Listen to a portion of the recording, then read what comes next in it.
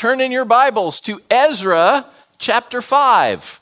You know, we're bouncing back and forth between the book of Ezra, which is a book of history, and the book of Haggai, which is a book of prophecy, because they're both talking about the same event. We're looking at this time when God called the Jews who were in exile in Babylon to go back to Jerusalem and rebuild the temple. And if you remember over the last couple of weeks, God first called them to do that. It's about the late 530s BC, and they say yes, and they go back, and they start, and then the government opposes them. They face opposition. They ultimately shut down, and they don't do anything for another 15 to 17 years. And then God calls Haggai. We looked at that last week. The prophet, he comes, he preaches to them, and they start things up again. So now we're going to jump back into the history book, and we're going to read the history. What happened? What happened when they started obeying God again? So I'm going to read Ezra chapter 5 and 6. You can follow along with me. Now Haggai the prophet and Zechariah the prophet, a descendant of Edo, prophesied to the Jews in Judah and Jerusalem in the name of the God of Israel, who was over them. Then Zerubbabel, son of Shealtiel, and Joshua, the son of Jozadak, set to work to rebuild the house of God in Jerusalem, and the prophets of God were with them, supporting them. At that time, Tattenai, the governor of the Trans-Euphrates, and Shethar-Bozenai and their associates went to them and asked, "Who authorized you to rebuild this temple and finish it?" They also asked, "What are the names of those who are constructing the building?" But the eye of their God was over the elders of the Jews, and they were not stopped until a report could go to Darius, and his written reply was received. This is a copy of the letter that Tattenai, governor of the Trans-Euphrates, and Shethar-Bozenai and their associates, the officials of the Trans-Euphrates, sent to King Darius. The report they sent him read as follows. To King Darius, cordial greetings. The king should know that we went to the district of Judah, to the temple of the great God. The people are building it with large stones and placing the timbers in the walls. The work is being carried on with diligence and is making rapid progress under their direction. We questioned the elders and asked them, "Who authorized you to rebuild this temple and to finish it?" We also asked them their names so that we could write down the names of their leaders for your information. This is the answer they gave us. We are the servants of the God of heaven and earth, and we are rebuilding the temple that was built many years ago by one that a great king of Israel built and finished. But because our ancestors angered the God of heaven, he gave them into the hands of Nebuchadnezzar, the Chaldean, king of Babylon, who destroyed this temple and deported the people to Babylon. However, in the first year of Cyrus, king of Babylon, King Cyrus issued a decree to rebuild this house to God. He even removed from the temple of Babylon the gold and silver articles of the house of God, which Nebuchadnezzar had taken from the temple in Jerusalem and brought to the temple in Babylon. Then King Cyrus gave them to a man named Shethbazzar, whom he had appointed governor. And he told him, "Take these articles and go and deposit them in the temple in Jerusalem and rebuild the house of God on its site." So this Shethbazzar came and laid the foundation of the house of God in Jerusalem. From that day to the present, it has been under construction, but it is not yet finished. Now, if it pleases the king, let a search be made in the royal archives of Babylon to see if King Cyrus did in fact issue a decree to rebuild this house of God in Jerusalem. Then let the king send us his decision in this matter. King Darius then issued an order, and they searched in the archives and stored in the treasury at Babylon. A scroll was found in the citadel of Ecbatana in the province of Media, and this was written on it. In the first year of King Cyrus, the king issued a decree concerning the temple of God in Jerusalem. Let the temple be rebuilt as a place to present sacrifices, and let its foundations be laid. It is to be 60 cubits high and 60 cubits wide, with 3 courses of large stone and 1 of timbers. The costs are to be paid by the royal treasury. Also, the gold and silver articles of the house of God, which Nebuchadnezzar took from the temple in Jerusalem and brought to Babylon, are to be returned to their places in the temple in Jerusalem. They are to be deposited in the house of God. Now then, Tattenai, governor of the Trans-Euphrates, and Shethar-Bozenai, and all you officials from that province, stay away from there. Do not interfere with the work on this temple of God. Let the governor of the Jews and the Jewish elders rebuild this house of God on the site. Moreover, I hereby decree what you are to do for the elders of the Jews in construction of this house of God. Their expenses are to be fully paid out of the royal treasury from the revenues of the Trans-Euphrates, so that the work will not stop. Whatever is needed, young bulls, rams, male lambs for burnt offerings to the God of heaven, wheat, salt, wine, and olive oil, as requested by the priests in Jerusalem, must be given them daily without fail, so that they may offer sacrifices pleasing to the God of heaven and pray for the well-being of the king and his sons. Furthermore, I decree that if anyone defies this edict, a beam is to be pulled from their house, and they are to be impaled on it. And for this crime, their house is to be made a pile of rubble. May God, who has caused his name to dwell there, overthrow any king or people who lifts a hand to change this decree or to destroy this temple in Jerusalem. I, Darius, have decreed it. Let it be carried out with diligence. Then, because of the decree King Darius had sent, Tattenai, governor of the Trans-Euphrates, and Shethar-Bozenai and their associates carried it out with diligence. So the elders of the Jews continued to build and prosper under the preaching of Haggai, the prophet, and Zechariah, a descendant of Iddo. They finished building the temple according to the command of the God of Israel and the decrees of Cyrus, Darius, and Artaxerxes, kings of Persia. The temple was completed on the 3rd day of the month of Adar in the 6th year of the reign of King Darius. Then the people of Israel, the priests, the Levites, and the rest of the exiles celebrated the dedication of the house of God with joy. For the dedication of this house of God, they offered 200 bulls, 200 rams, 400 male lambs, and as a sin offering for all Israel, 12 male goats, one for each of the tribes of Israel. And they installed the priests in their divisions and the Levites in their groups for the service of God at Jerusalem, according to what is written in the book of Moses. Whew, good job. Oh, history. You know, there's just so much of it out there. So we restart. We started this 15, 17 some odd years ago. We restarted again. Notice what happens. Exactly the same thing that happened 15 years ago. The government opposes them. People come and oppose them just like what happened 15 plus years ago. Only we're told in verse 5 that God's eye watches over them. The officials do not command them to stop.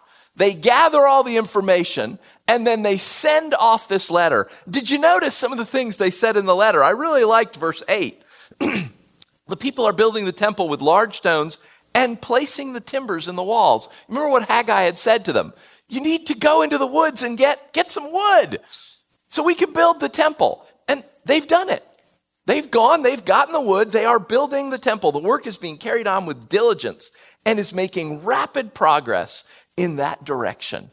You know, why did they start back up? What has happened that they have cranked back up again? We know from what we read last week, what we read here, it's not because 17 years later they woke up one day and said, oh, wow, we're supposed to be building the temple, aren't we? God told us to do that. I think we should do it.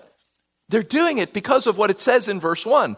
God sent prophets. Haggai, whom we read last week. Also Zechariah, which is also in your Bible, if you want to read that as well. God sent prophets to him. And do you notice what verse 2 says the prophets are doing with them? The prophets of God were there supporting them. Now, I want you to imagine that you are in God's place, okay? That you have commanded something to be done. They faced opposition and they quit. And they never did anything else. Imagine you're in charge of a program, you're in charge of a group at your work, you're gonna make a big presentation on Monday morning to a client, and so you've had all these meetings, and Friday afternoon, everything's good, and one of the guys on your team, he's gonna put together the PowerPoint for the presentation for Monday. And so he's got everything he needs, and you show up Monday morning, and you turn to this guy, and you're like, okay, is it on your computer? Have you got a thumb drive? How are we gonna show the presentation? And he says to you, you know, my computer wouldn't boot Friday night, so I didn't do it. Are you okay with that? He's telling the truth. It's totally true. His computer did not boot Friday night. Are you okay with the fact that then he never did anything Saturday or Sunday? Never told anybody. I had a group project a couple of years ago in seminary. It was 5 of us. I was in charge of the group. It's a big final research paper for one of our classes. And so we've divvied out all the different parts and all the different research that needs to be done. And it's due Monday at midnight. And I've told everybody, because I'm going to put it together, like you've got to have your stuff to me by Thursday evening. Okay, because Friday is when I work on seminary stuff. And that'll give us time if we need to do any more work. And everybody's like, yep. And sure enough, everybody sends me everything they've got by Thursday evening. And so Friday, I'm working on it, I'm putting together, and I realize one of the guys has not sent me any of his footnotes. There's a research paper. He's clearly done the research. He's written his section. but he hasn't sent any of the footnotes for it. And you've got this, you can't just claim things in a research paper. You got to show where you got the stuff from. So I write him back. I'm like, hey, I can't find your footnotes. Do I need to turn something on in Word? Did you not send them? Like, can you send them to me? And he writes back to me and says, oh, I didn't do any footnotes. So, Friday afternoon, I write him back. I'm like, well, that is part of the assignment, right? I mean, it says right here, you must have so many sources, so many primary sources, secondary. You got to have, part of the assignment for a research paper is footnotes. You've clearly done the research. Could you just go back and add the footnotes and send it to me as soon as possible? I'll put it all together. And he wrote me back that evening and said, I'm quite busy this weekend. I can't do it.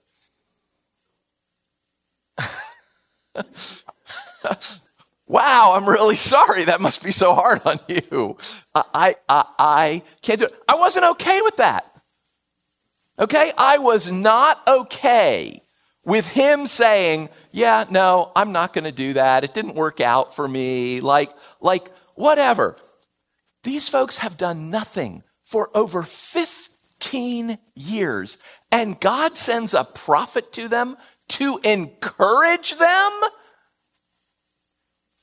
If you ask people about the God of the Old Testament, give me some adjectives for the God of the Old Testament. Wrathful, vengeful, angry. He's an angry God.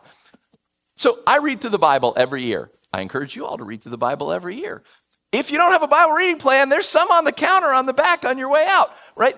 There are a handful of stories every year that I look at in the Bible and I'm like, wow, God, did you really need to do that? Like, this seems like a bit of an overreaction on my part, on your part, Lord.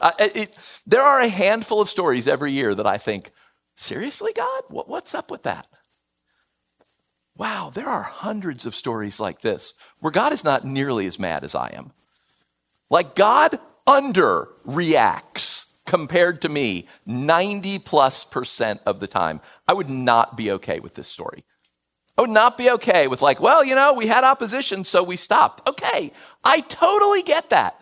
Right? I mean, maybe they even put a guard at the temple to keep you from working there. But seriously, do you think there was still a guard there 10 years later? 15+ years. They just stopped. That guy in my seminary class, right, when he wrote me and said, nope, I don't have time, I'm not going to do it, I just didn't write him back. I just wrote him off. Right? And absolutely, he will not ever be in another group that I'm in charge of. I was just done. I'm like, okay, if you can't be bothered. And I did his work for him. I did the research, I put in the footnotes, I turned in the paper. I was not like God. I could have done what God did. I could have kept talking to him and encouraging him. Could have said, hey, I get it. You're busy, I'm busy, I got that. What can you do? We have to do this. Could you send me your research? Could you send me, did you highlight things? We all use the same computer program. And so did you highlight stuff? You could share the highlights with me. That was it, you failed. What is it Darth Vader says? You failed me for the last time, right? Well, he failed me once and that was it. That was the last time. I was done.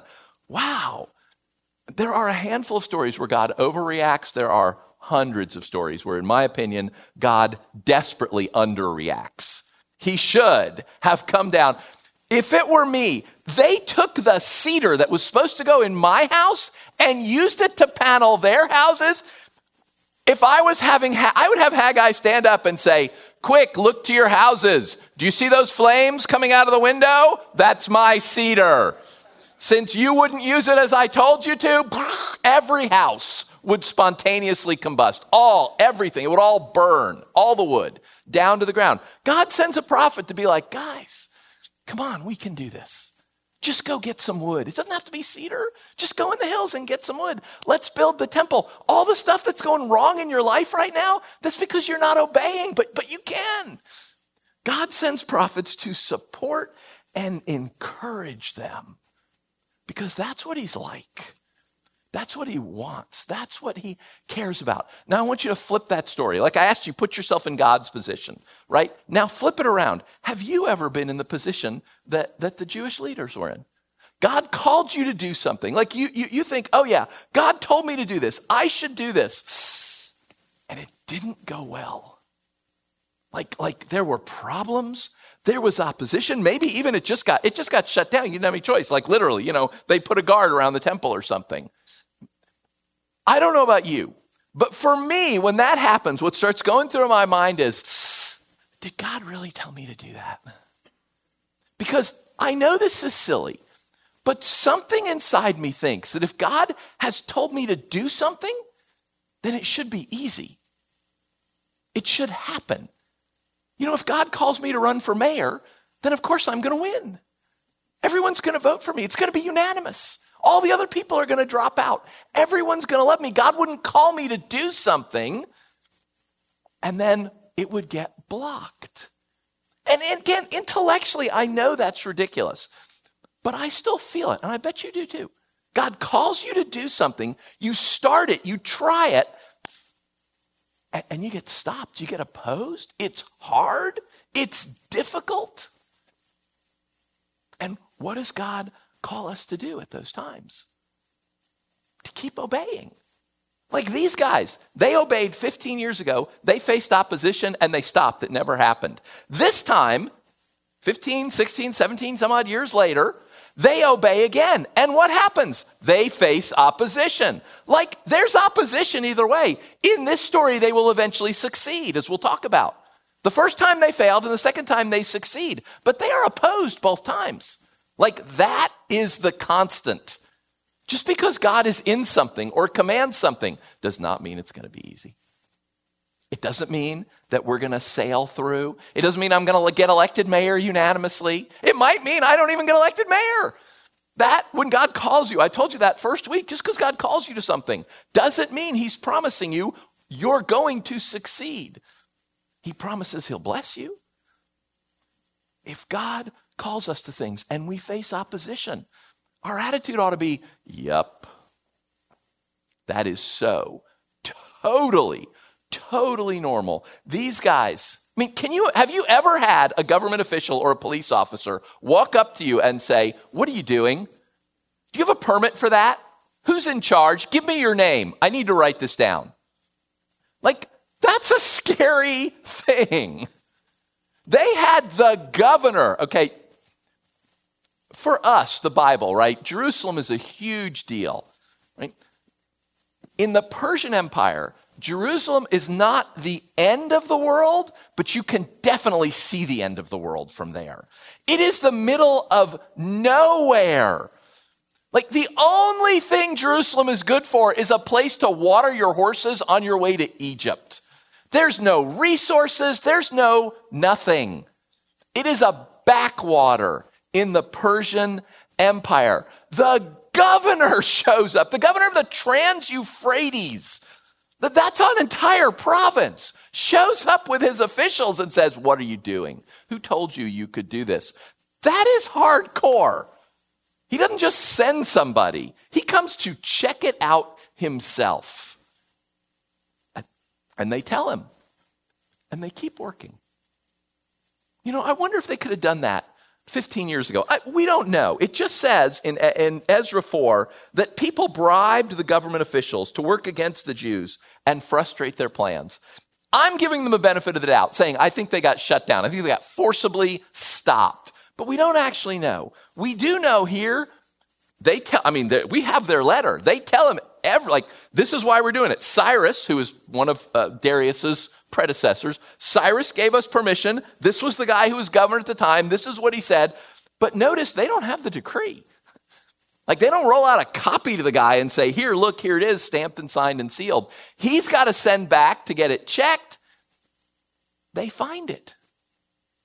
They find the decree that the emperor made saying the Jews could go back. And what happens? Darius, the king of Persia, sends back a response to the governor. He tells him 4 things. First thing he tells him is, let him build it. Don't bother him, right? This is fine. Let it happen. To me, that's like the good ending of the story. They send off, they find it, he comes back, he's like, yes, let them build it. Yay! But Ephesians says God does more than we expect or even imagine. right? Everything after point number 1 in my book is into the or even imagine, because I never imagined this is going to happen. 2, he tells the governor, you will pay them to build it. You'll pay all their expenses. You'll pay the materials, you'll pay the people, the stonecutters, the treasury of the Trans-Euphrates. He's the governor of that province. The province is going to pay to build that temple. 3, you will pay to maintain that temple. Whatever they need every day. Goats, lambs, sheep. I mean, look at his list. Bulls, rams, lambs for burnt offering, wheat, salt, wine, olive oil. Whatever the priests say they need daily, you will provide that for them. 4, you will execute anyone who gets in their way. You won't just allow them to do it. You will pay for it. You will maintain it. And you will police it and make sure no one gives them any trouble. And why did they get all that? Imagine that God had put a little bubble of invisibility around Jerusalem so that nobody noticed anything they were doing. He called them to obey, they start to obey, and he prevents any opposition. Nobody knows they are there. What would have happened? They would have built the temple. They would have paid for it themselves. They would have gone on, and presumably they want to do what's right. They would have followed the law of Moses, which has every single day there's offerings to be made. Every week there's offerings to be made. Every month there's offerings to be made. They would have paid for all of that themselves. And if anyone had realized what they were doing, then they would have had to defend it themselves. Because they faced opposition. Because the governor came and checked them out, because somebody came to them and said, what are you doing? Who gave you permission? Do you have a permit for that? Who's in charge here? I want their names. Because somebody came and grilled them. Look at everything they got. But they got it because of the opposition. It didn't just magically show up. I mean, it takes about 2 months to get from Jerusalem all the way back. It's a crescent. You can't go across. It's a desert. You go all the way up and all the way back down to Babylon. And then they got to go out to Ecbatana and find it. There's 3 palaces in the Persian Empire. They don't find it in the Babylonian palace. They find it in the Median palace. So they're searching, and then the message comes all the way back. This could be 6 months. It could be longer. And that whole time, if you're one of these Jewish guys working, you're wondering what's going to happen. Because this is the governor. He can send soldiers to knock down everything you've built if he decides to. Every day, you're wondering and you're obeying. The work is proceeding rapidly. They're doing it with diligence, the governor wrote back to the king. Every day, you've got to get up and obey. You don't know what's going to happen. You don't know if the governor's going to show back up and shut you down, knock the stuff down, put you in jail. You just get up every day and you obey. And because they get up every day and obey, because they are opposed by the government and they go through this whole big process, the Persians, okay, these people do not worship the God of the Jews. The Persian Empire pays to rebuild the temple. The Persian Empire pays for all of the sacrifices that they need to make. The Persian Empire pays to protect the temple. And all that happened because of the opposition. The opposition ends up, it's a good thing. It is part of God's good plan to take care of them. But of course, you never know that when it first happened. When the cop shows up and says, what are you doing? Who's in charge here? None of that feels like that's God's good plan for you. But look what happens. I mean, this is so clearly the hand of God, this chain of events. All this good stuff comes about because they face opposition. Has this ever happened to you? Have you ever been in a case where you felt like God was telling you to do something and you stepped out and you tried it and it didn't go very well? It didn't work. How'd you respond? Did you do what they did 15, 16, 17 years ago? Did you just quit? I mean, let's take Terrell's example. Look, I mean, he teed it up for me, right? I have to use it. Terrell is taking a missions trip somewhere and you're like, and you sense God saying, I should do that. Yeah, and so you go to the little informational meeting. The week he's going, it's not a good week. There's other stuff going on. You have to raise support. I don't really want to raise support. I thought maybe the church would pay for it, or, something or Terrell would pay for it or something. There's opposition. There's all these things that come up. What do you do? Do you say, it's just not going to work this time. Thanks anyway. Or do you say, well, I think God's told me to do this. So I guess God's going to have to figure all this stuff out, isn't he? If it's a bad week, God's going to have to figure out how to make that week work. If I got to raise support, God's going to have to raise support. If God is calling you to something, then he will provide. Who in their right mind thought this is how he would provide? That he would provide by having the government come and oppose them, send off a letter, and have the emperor himself write back and say, stop messing with them and pay them to do this work. Brothers and sisters, we never see that. You never see that out. We never think that. When something happens and we face opposition, we never think, oh, wow, I wonder what God's going to do with this. I wonder if this means God's going to pay for everything, just like he did with the Persians. We face opposition and we think, oh, well, that's it. What can we do? Has this happened to you? Is there anywhere in your life where God called you to something and you tried for a little while and it didn't work and it was hard and there were problems and you said, well, nope, that can't have been God. If it was God, there wouldn't have been problems. If it was God, it all would have worked out easily the first time. Wow. Maybe God was trying to get the Persians to pay for it and you didn't wait long enough. If God is sovereign over the whole planet, the universe, all of time and space, then he is in charge of what happens when you obey. And he is in charge of providing what you need in order to obey him. But he will not make you.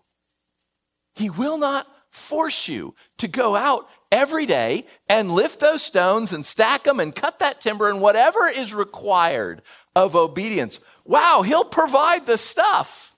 He will provide what you cannot do yourself, but he will not make you. Is there anywhere in your life where God has called you to something and it was hard, and so you quit? And you just said, well, I can't do that, or that's not God, or whatever. Maybe it is. Maybe he's setting up for the Persians to pay for everything for you. But you gotta walk through those steps to get there. You can't quit ahead of time. Is there anything the Lord's called you to? It didn't go well. It didn't work. It wasn't all that you hoped it would be. Expectations. We have our expectations of how it will go. And wow, it did not meet your expectations. But he called you to it. Then you try again. Then you get out there and you go again. And yep, again, maybe they were forcibly stopped from working. Maybe they had to let it lie fallow for a couple years. And then you get out and you try again. Is there anywhere you quit trying? Anything the Lord's called you to, but you're not doing it because it was hard. Again, I'm not arguing that part. I absolutely agree. It could have been very hard, very painful, very difficult. But if the Lord has called you to it, then keep going. Because he's got a plan. He's doing something. You just got to keep walking into that. So I'm going to pray for us. I'm going to ask God to speak to you because obviously I don't know. I don't know if there's things God's called you to that you've said no to, that you've walked away to. You ever heard that expression, the carrot and the stick? The two ways to get the donkey to move. One is to beat him with the stick. The other is to hold a carrot in front of him. Last week on obedience, that was kind of the stick sermon. Kind of the, wow, you need to stop doing that. Wow, there's going to be problems if you want. This week, this is the carrot sermon. This is the good one. This is like, hey, just Just keep trying, Sure, they're talking to you. You're not sure how this is going to work. You don't know what's going to happen. You know what? Just keep stacking the bricks. Just keep cutting the lumber. Let God worry about the Persian Empire. These guys have zero control over the Persian Empire. They don't need to. God has 100% control over everything. God has 100% control over the emperor, every governor, everything. Just keep stacking those bricks and see what God does with all of that. Because maybe he's setting up to make the Persians pay for everything. So let's pray. Jesus, thank you. Thank you that you are in charge of all of this, that these guys don't obey you for, a long time. And you are generous and you are kind. You discipline them and you send guys to encourage them. And when they start working again, you have this incredible plan to supply everything they're going to need. Thank you. Thank you that you're like that. Thank you that you're kind and generous. Yeah, thank you, Lord, that you do not get nearly as upset about things as I do. I would not be nearly as generous as you are over and over and over again in the scriptures. Thank you. I am really glad that you are God and I am not. I pray for my brothers and sisters, Lord. I pray for us because I know there are things you have called me to, and they have been hard and they have been painful, and there have been just terrible, devastating consequences. And yet I know you've called me to them. And I'm sure that is true for some of my brothers and sisters, that they have walked away from things that you have called them to. And so, Jesus, I pray in your generosity and your kindness that you would do for us just what like you did for your children here. You would encourage us. You would send people to build us back up, just like you called Zechariah and you called Haggai to go and support the people to obey you. Lord, send people, speak to us, work in us, even when we face opposition and obedience. And I know we will. It's all over the scriptures. Lord, be gracious to us. Remember what the scriptures say. Remember that we're dust. Be gracious to us. Encourage us, Lord. Build us back up. To any of us who have walked away from something you told us to do, Lord, give us courage to walk back. Give us courage to start stacking the bricks back up again. Give us courage to go cut down the lumber. Whatever it is you've called us to do that was hard and didn't work before, give us courage to step back and do it again. Encourage us, Jesus. Put courage into us. Send people to us. Be gracious to us. We want to obey because wow, your plan is so good. You have a plan for the Persian Empire to pay for everything. But they have to keep obeying through all those months until they get there. Jesus, help us to be people like that. People who just keep obeying until we see how your plan is going to unfold. We pray this in your name, Jesus, always in your name. You are our God and we are your people. Amen. 2 weeks before Elvis Presley died, he confided in his cousin that at age 15, God had called him to be a pastor. He knew it. He felt it. He was certain of it. It had happened in a church service. He knew that God had called him to be a pastor, and he disobeyed. He wanted something else out of life. I want you to ruminate for a moment about what God would have done with a guy like Elvis in the pastorate. So we're going to end our time, as we always do, reminding ourselves of God's goodness to us, of what Jesus has done, that Jesus is our model for obedience. He's not asking us to do anything that he hasn't already done. Wow, you want to talk about being asked to do something and the consequences being devastating. Jesus, part of the Godhead, is disconnected from his Father. All our sins are put upon him. As the Creed says, he was crucified, buried, died, was buried, descended into hell because he obeyed for us. We remind ourselves each week of that. So as always, in all four corners, there are stations with the bread and the cup. There's a station down here that has gluten-free if you need it. I'm going to pray for us. And then after I've prayed, get up and go to whichever station you like. Get the bread, get the cup, bring it back to your seat. I'll lead us and we'll take it together this morning. So pray with me again. Thank you, Lord Jesus. You are our example of obedience. You are not calling us to obey and standing off on the side. You are not calling us to anything you did not do as well. You obeyed your Father. Scripture says, for the joy set before you, you endured the cross, you scorned its shame. Thank you. Thank you, Lord. We remember. Holy Spirit, we pray now. We pray that you would remind us as we remember of what Jesus our Lord has done for us. We pray this in your name, Jesus. Amen.